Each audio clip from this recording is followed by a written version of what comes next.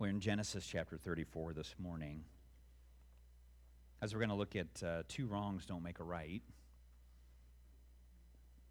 In his book, Predictably Irrational, researcher Dan Ariely claims that most of us are masters at deceiving ourselves and justifying our actions. In particular, we often make our decisions based not on what's right, but on what we want. Ariely tells his own story of buying a car. When I turned 30, he writes, I decided it was time to trade in my motorcycle for a car, but I could not decide which car was right for me. The web was just taking off, and to my delight, I found a site that provided advice on purchasing cars. Professor Ariely describes how he answered all the questions on the website, which then recommended that he purchase a Ford Taurus. He describes his reaction this way. The problem was that, having just surrendered my motorcycle, I couldn't see myself driving a sedate sedan. I was now facing a dilemma. I had tried a deliberative and thoughtful process for my car selection, and I didn't like the answer I got. So I did what I think anyone in my position would do. I hit the back button a few times, backtracked to earlier stages of the interview process, and changed many of my original answers to what I conceived or convinced myself were more accurate and appropriate responses. I kept this up until the car advertising website suggested a Mazda Miata. The moment the program was kind enough to recommend a small convertible, I felt grateful for the fantastic software and decided to follow its advice. Right? Commenting on what he learned in the process, Professor Ariely says, the experience taught me that sometimes we want our decisions to have a rational veneer when in fact they stem from what we crave deep down. Have you ever experienced that? You're like, I know what the right decision is. I know what the rational decision is. I know what I should do here, but I'm going to do something different, right? I'm going to choose to do something different because that's really what I want. Sometimes we do that in our walk with the Lord, don't we? We cry out to Him, and He says, this is what I want you to do. And you're like, I don't think so, God. No, I'm not supposed to be a pastor. Nope. No, I'm not supposed to share Jesus with that friend of mine, my neighbor, or my coworker. No, that's not what you're asking me to do. Right? We justify things then in our lives. I shared with you, I don't know how long ago, it was maybe a month or so ago, in a message that I did something to another guy on the school bus that prompted him to turn around in the school bus and hit me, right? And then I was upset about that. I'm the one that prompted him to do that because of what I was doing, but I was angry, and so when I was leaving the school bus, I kind of slapped him on the side of the head, and of course, I didn't have a lot of self-control at that point, or restraint, but I allowed my sinful behavior to get out of control. And there were consequences for my behavior. If you remember, I told you I had to deliver newspapers right in his development, and I asked my dad if he would drive me, and my dad said, nope. He said, you're going to have to suffer the consequences of the decisions that you made, allowing your human behavior to get out of control, my sinful human behavior. And so all of us have probably experienced a time in our lives when we have allowed our sinful human behavior to get out of control. And so just take a moment to recall that experience this morning. Just be thinking about that, because we're going to see some things in this passage of Scripture that are difficult. We're going to see two things. So take a moment to just recall that experience where you allowed your sinful human behavior to get out of control.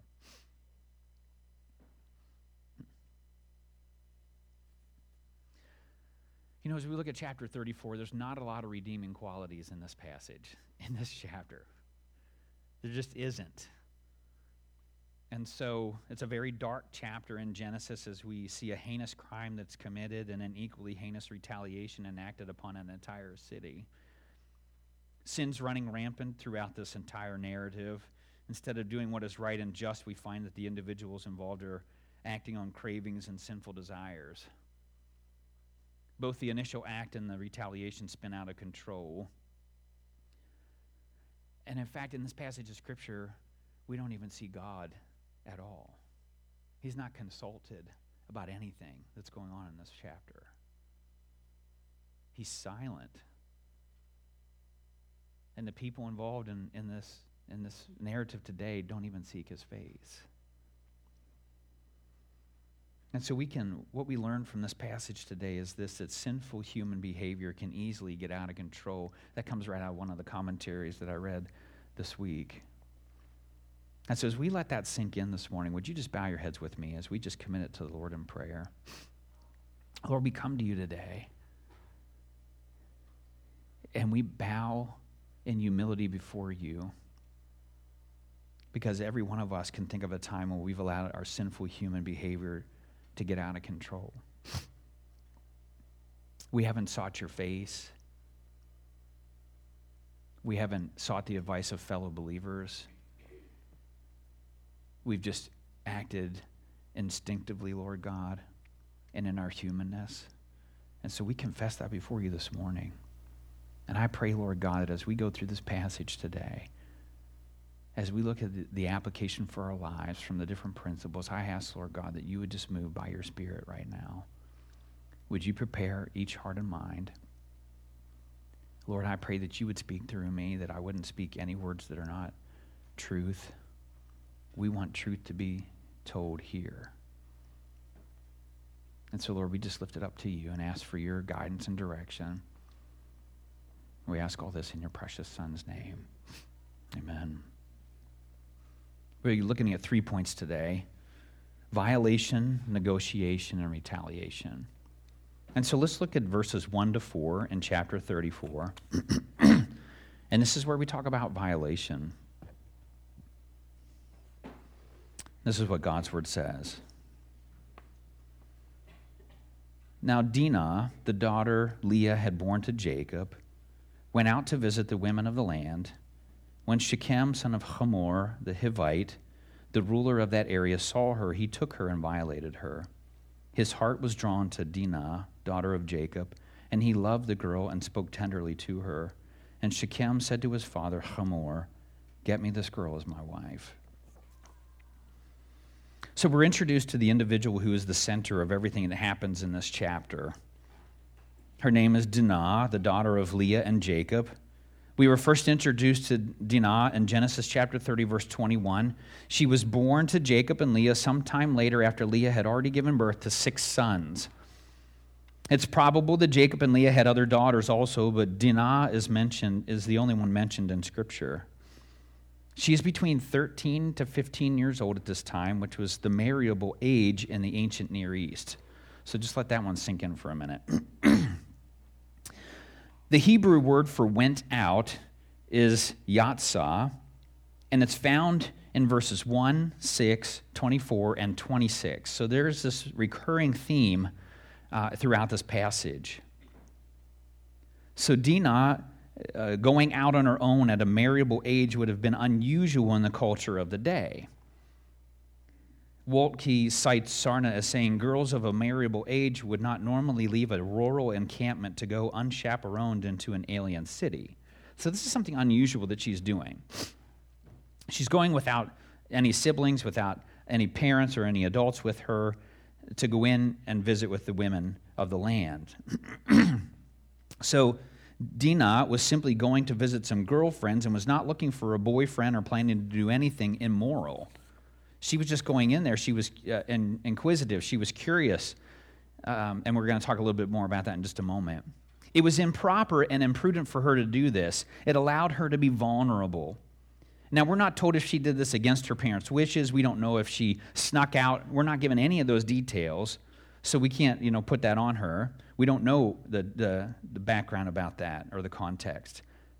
Gangel and Bramer say this, though. The text repeatedly emphasizes her role as Jacob's daughter, suggesting that her behavior was his responsibility. I think that's important for us today to keep in mind.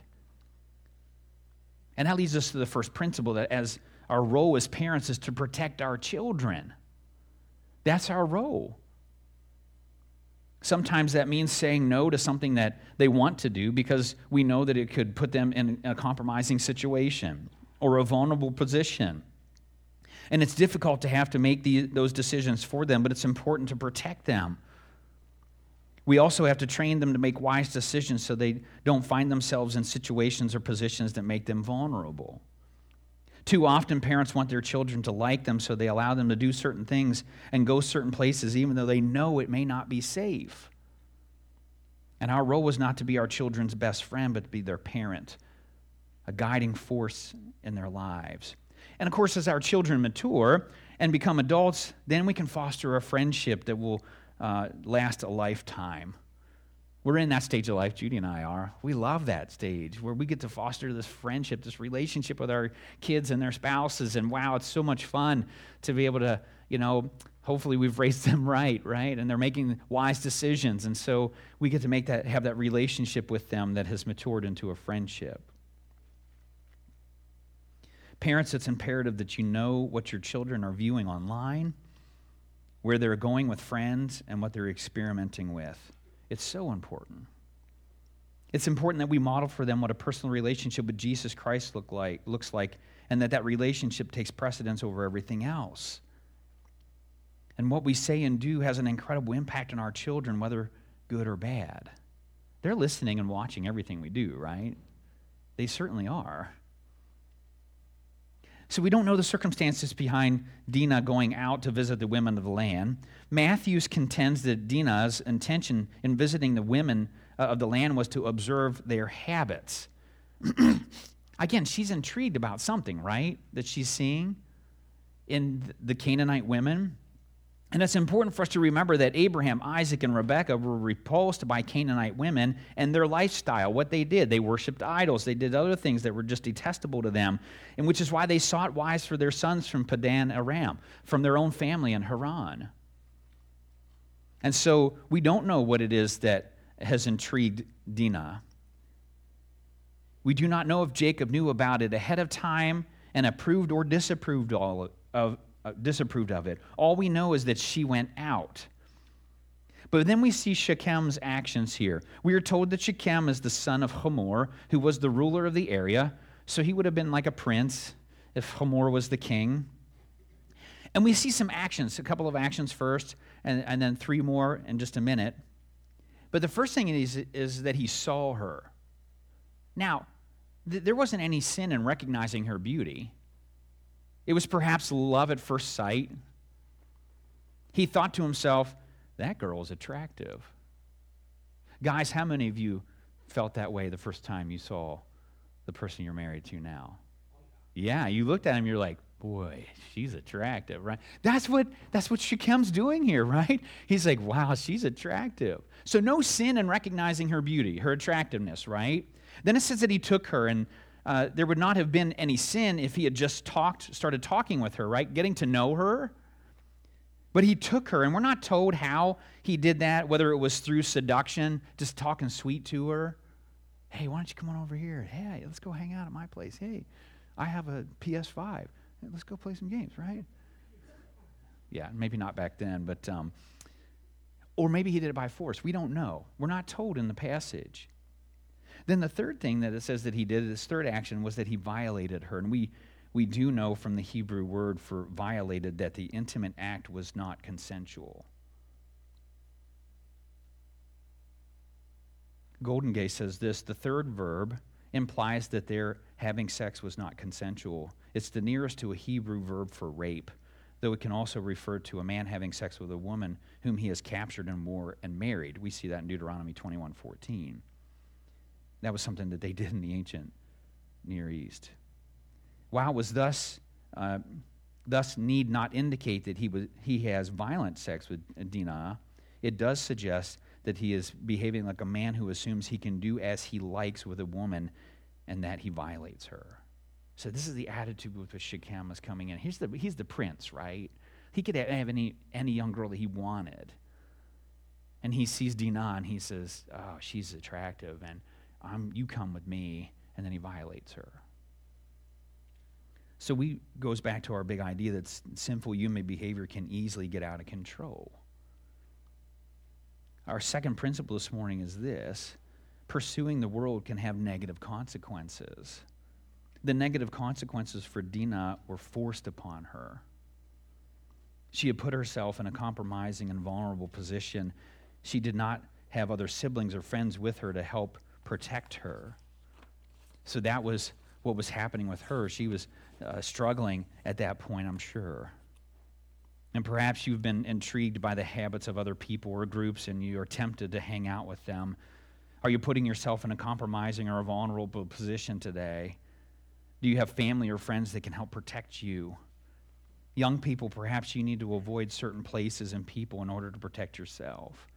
And that's our first next step today, is to ask the Lord to give me wisdom about the people I'm hanging out with and the places where I'm going. And I want to give us a warning today.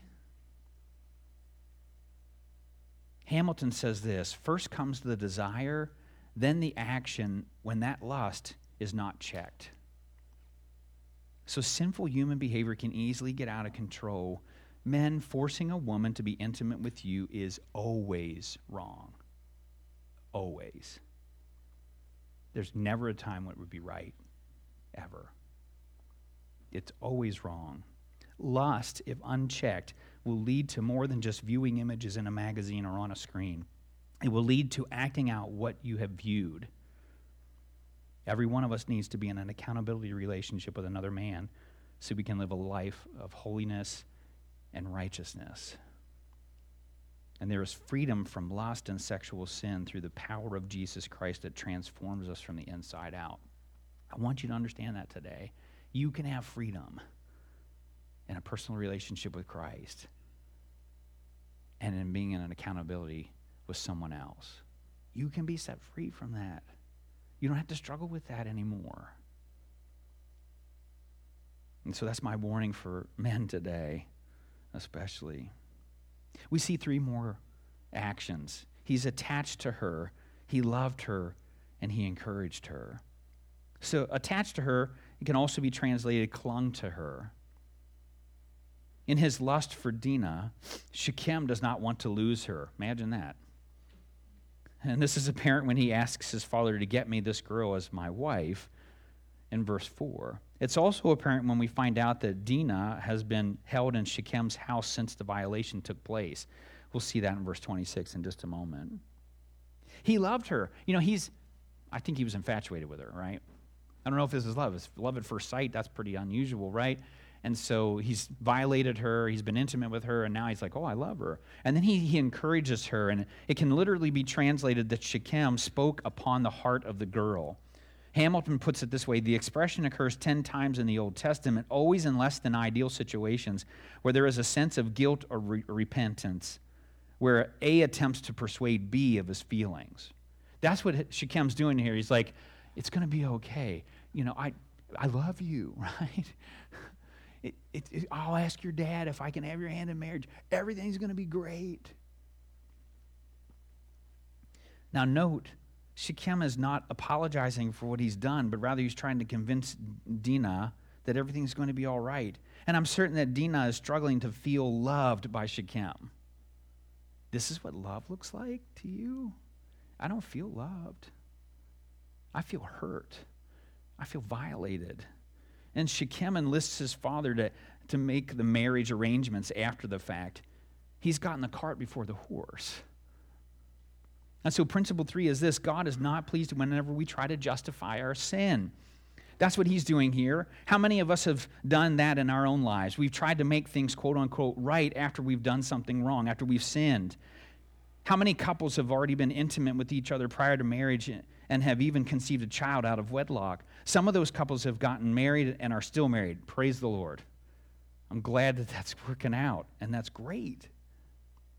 But not all couples are that way. That doesn't always happen. I heard of a couple that were intimate before marriage and conceived a child, and the couple was from another state, so it's not anybody that you would know. I'm just putting that disclaimer out there for you today. I'm not talking about anybody in the church. I'm not talking about anybody in the community. This is someone from a far-off different state. They felt like they had to get married because they had conceived this child together, which they did. But the husband eventually left the marriage because he never really wanted to be married. He didn't want to have kids at this stage of life. He was in college. What he really wanted was to experience intimacy without commitment. That's what he wanted. And this human sinful behavior just got out of control, right? Next thing you know, his girlfriend's pregnant and they have a child on the way. And That's not even what he really wanted. Maybe not what she wanted.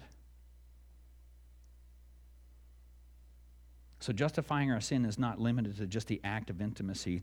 We may justify having too many alcoholic drinks. We may justify using illegal drugs because it helps with pain and anxiety and depression or whatever else. We may justify that not paying all of our taxes. We may justify looking at pornography. We may justify gossiping. Every one of us knows the areas where we justify our sin, where we say, oh, it's not really that bad. It'll be okay. Everybody else is doing it. We do all these things to justify the sin, and God's saying to us through his Holy Spirit that lives within us, he says, I don't want you to keep doing that. I want you to stop doing that. And so maybe the second next step is for you today, and that's to stop justifying my sin, confess it before the Lord, and repent. There's where the healing begins. Many of us believe that marrying the person we have been intimate with will somehow make things right, and that doesn't always work out. And that's probably what Shechem was thinking when he asked his father to get Dinah as his wife. So the violation had taken place, and Dinah had been defiled. Hamor approaches Jacob to negotiate a marriage agreement. That's our second point today, is negotiation, and it's verses 5 to 24. So we're just going to take it a couple of verses at a time. Look at verse 5 with me, if you will. We see these words. When Jacob heard that his daughter Dinah had been defiled, his sons were in the fields with his livestock, so he kept quiet about it until they came home. So we see here first Jacob's reaction. He was home by himself when he learned that Dinah had been defiled. His sons were in the field with the livestock, and Jacob just remained quiet about it until his sons came home. Jacob doesn't overreact at this point. He doesn't do anything hastily or impulsively. I'm sure that he's angry and upset that his daughter had been raped, but he doesn't do anything rash. I think that just shows his maturity. He's like, I'm not going to I'm going to wait for my sons to get home, and then we're going to talk about this and figure out a plan. That's not the case with his sons, though.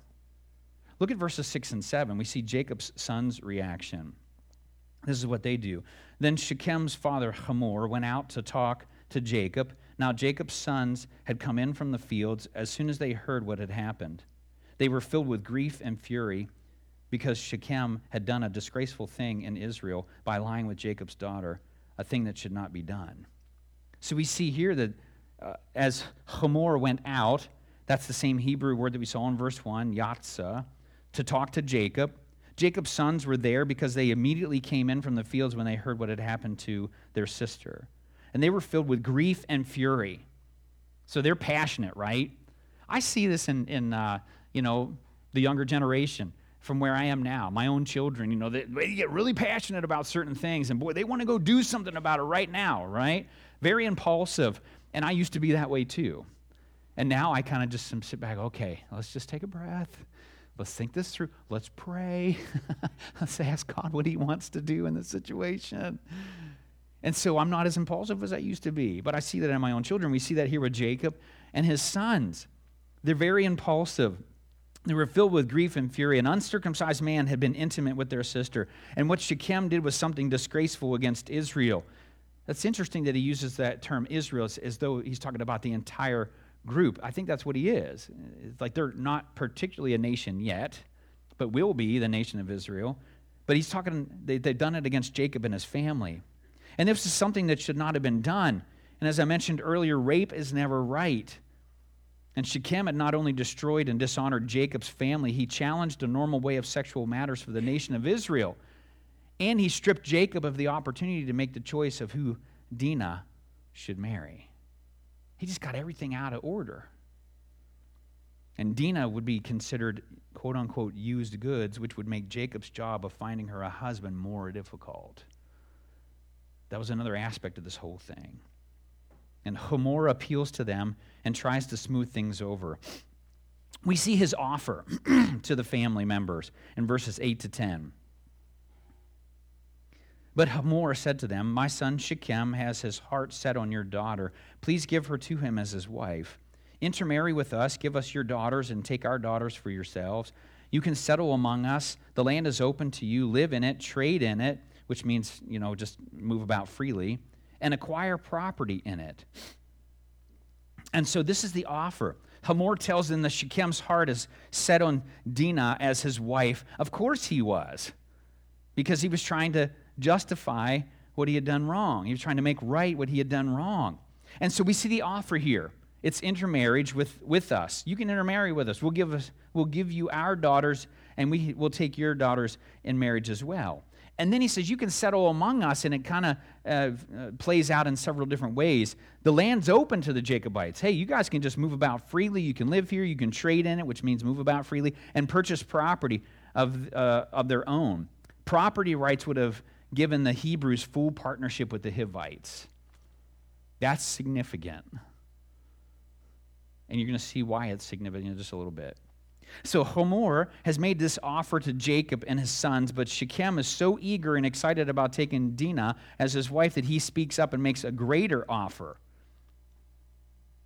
Look at verses 11 and 12. Then Shechem said to Dinah's father and brothers, Let me find favor in your eyes, and I will give you whatever you ask. Make the price for the bride and the girl, I am to bring as great as you like, and I'll pay whatever you ask me. Only give me the girl as my wife. And so what's going on here is Shechem is just blinded by quote-unquote love, but more likely lust. He so desperately wants to find favor in the eyes of Jacob and his sons that he offers them basically a blank check. He says, you can name any bride price that you want, and I'll make it happen. He also offers a gift to Dinah as part of the deal. And so we're going to see later on in the law, we see in Deuteronomy chapter 22, verses 28 to 29, and Jackie shared some of that with us this morning. In the case of a rape of an unbetrothed virgin, the law demanded payment of 50 shekels of silver in marriage without the possibility of divorce. Shechem was offering much more than 50 shekels of silver. And then we see Jacob's son's proposal in verses 13 to 17. Look at those verses with me if you would. Because their sister Dinah had been defiled, Jacob's sons replied deceitfully as they spoke to Shechem and his father Hamor. They said to them, We can't do such a thing. We can't give our sister to a man who is not circumcised. That would be a disgrace to us. We will give our consent to you on one condition only, that you become like us by circumcising all your males. Then we will give you our daughters and take your daughters for ourselves. We'll settle among you and become one people with you. But if you will not agree to be circumcised, we'll take our sister and go. So the apple doesn't fall far from the tree, does it? Because Dinah had been defiled, Jacob's sons replied deceitfully. They told Hamor and Shechem that they could not give Dinah to an uncircumcised man. It would be a disgrace for their sister to marry a man outside the family covenant with God. It was deceitful because they led Hamor and Shechem to believe that the only thing keeping them from intermarrying was circumcision. It was so much more than that. That wasn't God's design for the Israelite people. And so Jacob's sons would consent to the marriage on one condition. They'd have to become like the Jacobites by having all their males circumcised.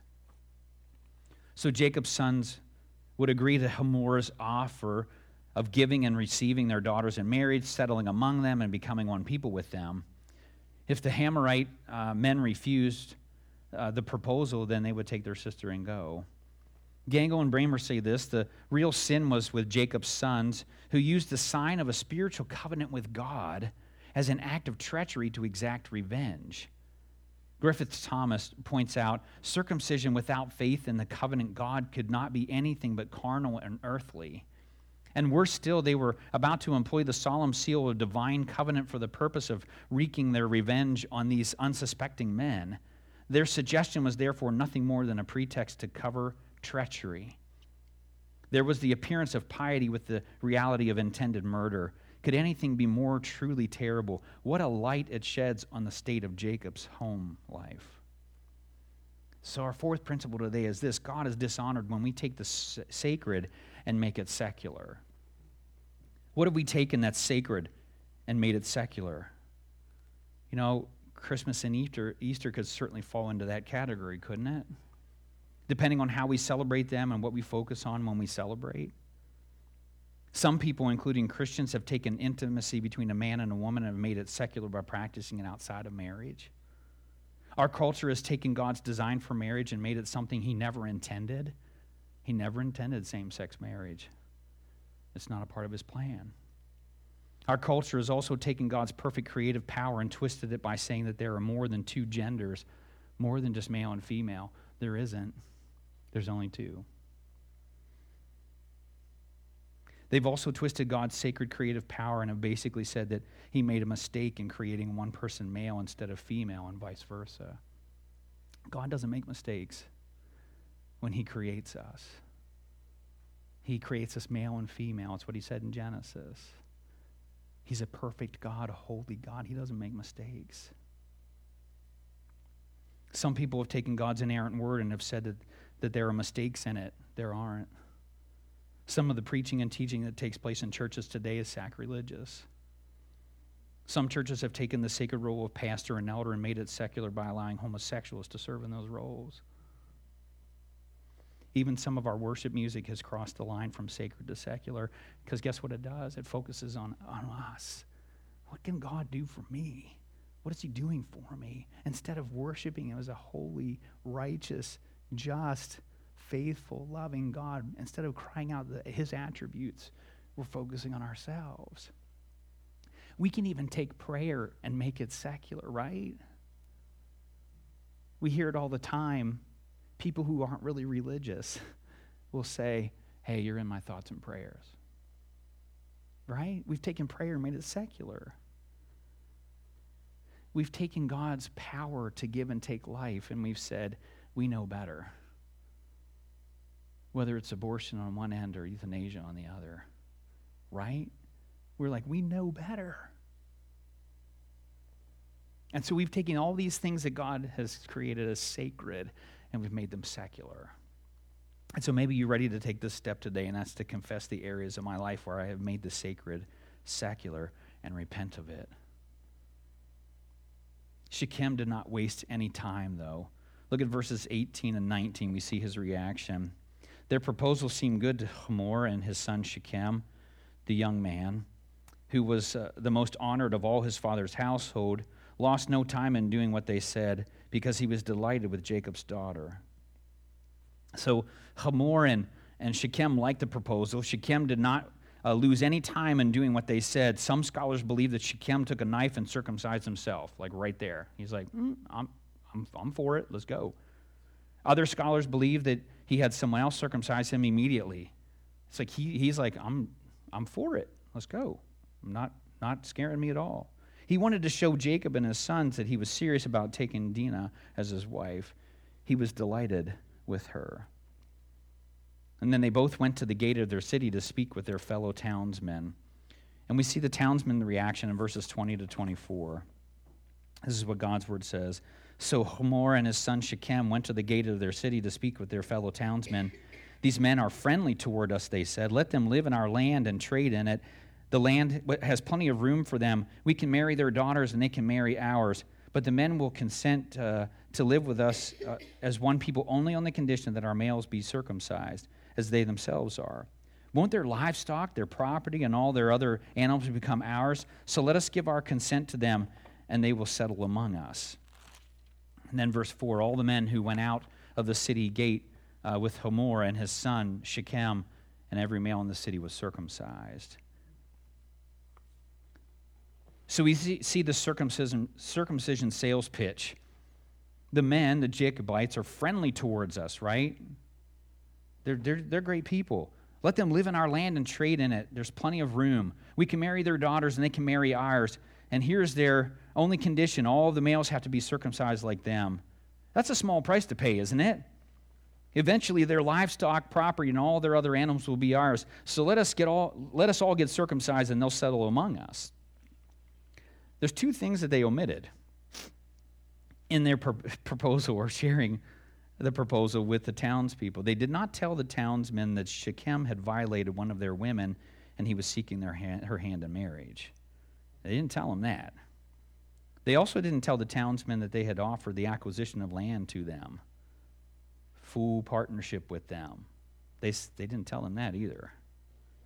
But we see the townsmen answer. All the men who went out, here's that Hebrew word again that we saw in verses 1 and 6, at Yatsah. They went out of the city gate, agreed with Hamor and Shechem. All the males in the city were circumcised. Imagine for a moment how excited they all would have been. Hamor, Shechem, and the townsmen, because their future was bright. They would eventually absorb the Hebrews and all of their possessions. They had no idea that a trap had been set and was about to be sprung. Our final point today is retaliation. Look at verses 25 to 31. 3 days later, while all of the men were still in pain, two of Jacob's sons, Simeon and Levi, Dinah's brothers, took their swords and attacked the unsuspecting city, killing every male. They put Hamor and his son Shechem to the sword and took Dinah from Shechem's house and left. The sons of Jacob came upon the dead bodies and looted the city where their sister had been defiled. They seized their flocks and herds and donkeys and everything else of theirs in the city and out in the fields. They carried off all their wealth and all their women and children, taking as plunder everything in the houses. Then Jacob said to Simeon and Levi, "You have brought trouble on me by making me a stench to the Canaanites and Perizzites, the people living in this land. We are few in number, and if they join forces against me and attack me, I and my household will be destroyed." But they replied, "Should he have treated our sister like a prostitute?" So 3 days later, this would have been from the circumcision. There would also have been a fever associated with the operation that would have made them feel even worse. And so while they were most vulnerable, Simeon and Levi, along with their servants, attacked the city and killed every male. They also found Hamor and Shechem and put them to death. Here's our fifth principle today. Chasing sinful desires can be deadly. It was for Shechem.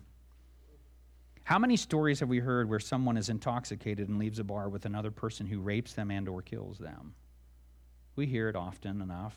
There's an increasing number of young people who are dying from fentanyl-laced drug use. There are so many other examples of how chasing sinful desires can be deadly. And you see sinful human behavior can easily get out of control. They found Dinah in Shechem's home and they left. The word left is the same Hebrew word as we saw in verses 1, 6, and 24, Yatsah, which means went out. Then the sons of Jacob is probably referring to the other 9 sons. They came upon the dead bodies and started taking the flocks and herds and donkeys and everything else of theirs. They took everything from the houses in the city and everything in the fields. They carried off the women and children also. John Corson says this, "He who pitches his tent toward the world must not be surprised when his kids act like the world." And Jacob was experiencing that. And yet he still reprimanded them. Jacob obviously didn't know what Simeon and Levi had planned. When he found out, he reprimanded them.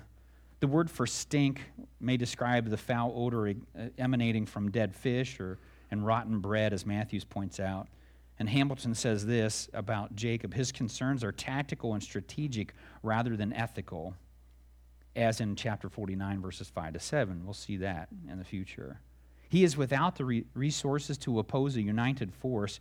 Jacob has been reduced to a position of vulnerability. That's what he's saying to them. He's like, we're vulnerable now. If they join together, we're in trouble. And then Simeon and Levi, they just respond with this rhetorical question. Should they have treated our sister like a prostitute? Jacob doesn't respond to that, at least not that we see here in Scripture. So, do you need to protect your children today? Young people, do you need to ask the Lord for wisdom concerning your friends and the places that you're going? Is there a sin or sins that you need to stop justifying and repent of? Are there areas of your life that you have made the sacred secular? Just be thinking about those things today. It was a small adjustment that could make a big difference. Sure, it was against NASCAR rules, but almost everyone else was doing it. So crew chief Tim Shute crawled under the number 20 car of Mike McLaughlin, who races on the NASCAR Busch circuit. Joe Gibbs, team owner, is adamant that we don't cheat, says Shute, a relatively new believer who encountered Christ at a Christian retreat for participants in the racing industry. Most teams figure that as long as you get away with it, it's not cheating. Interesting concept there.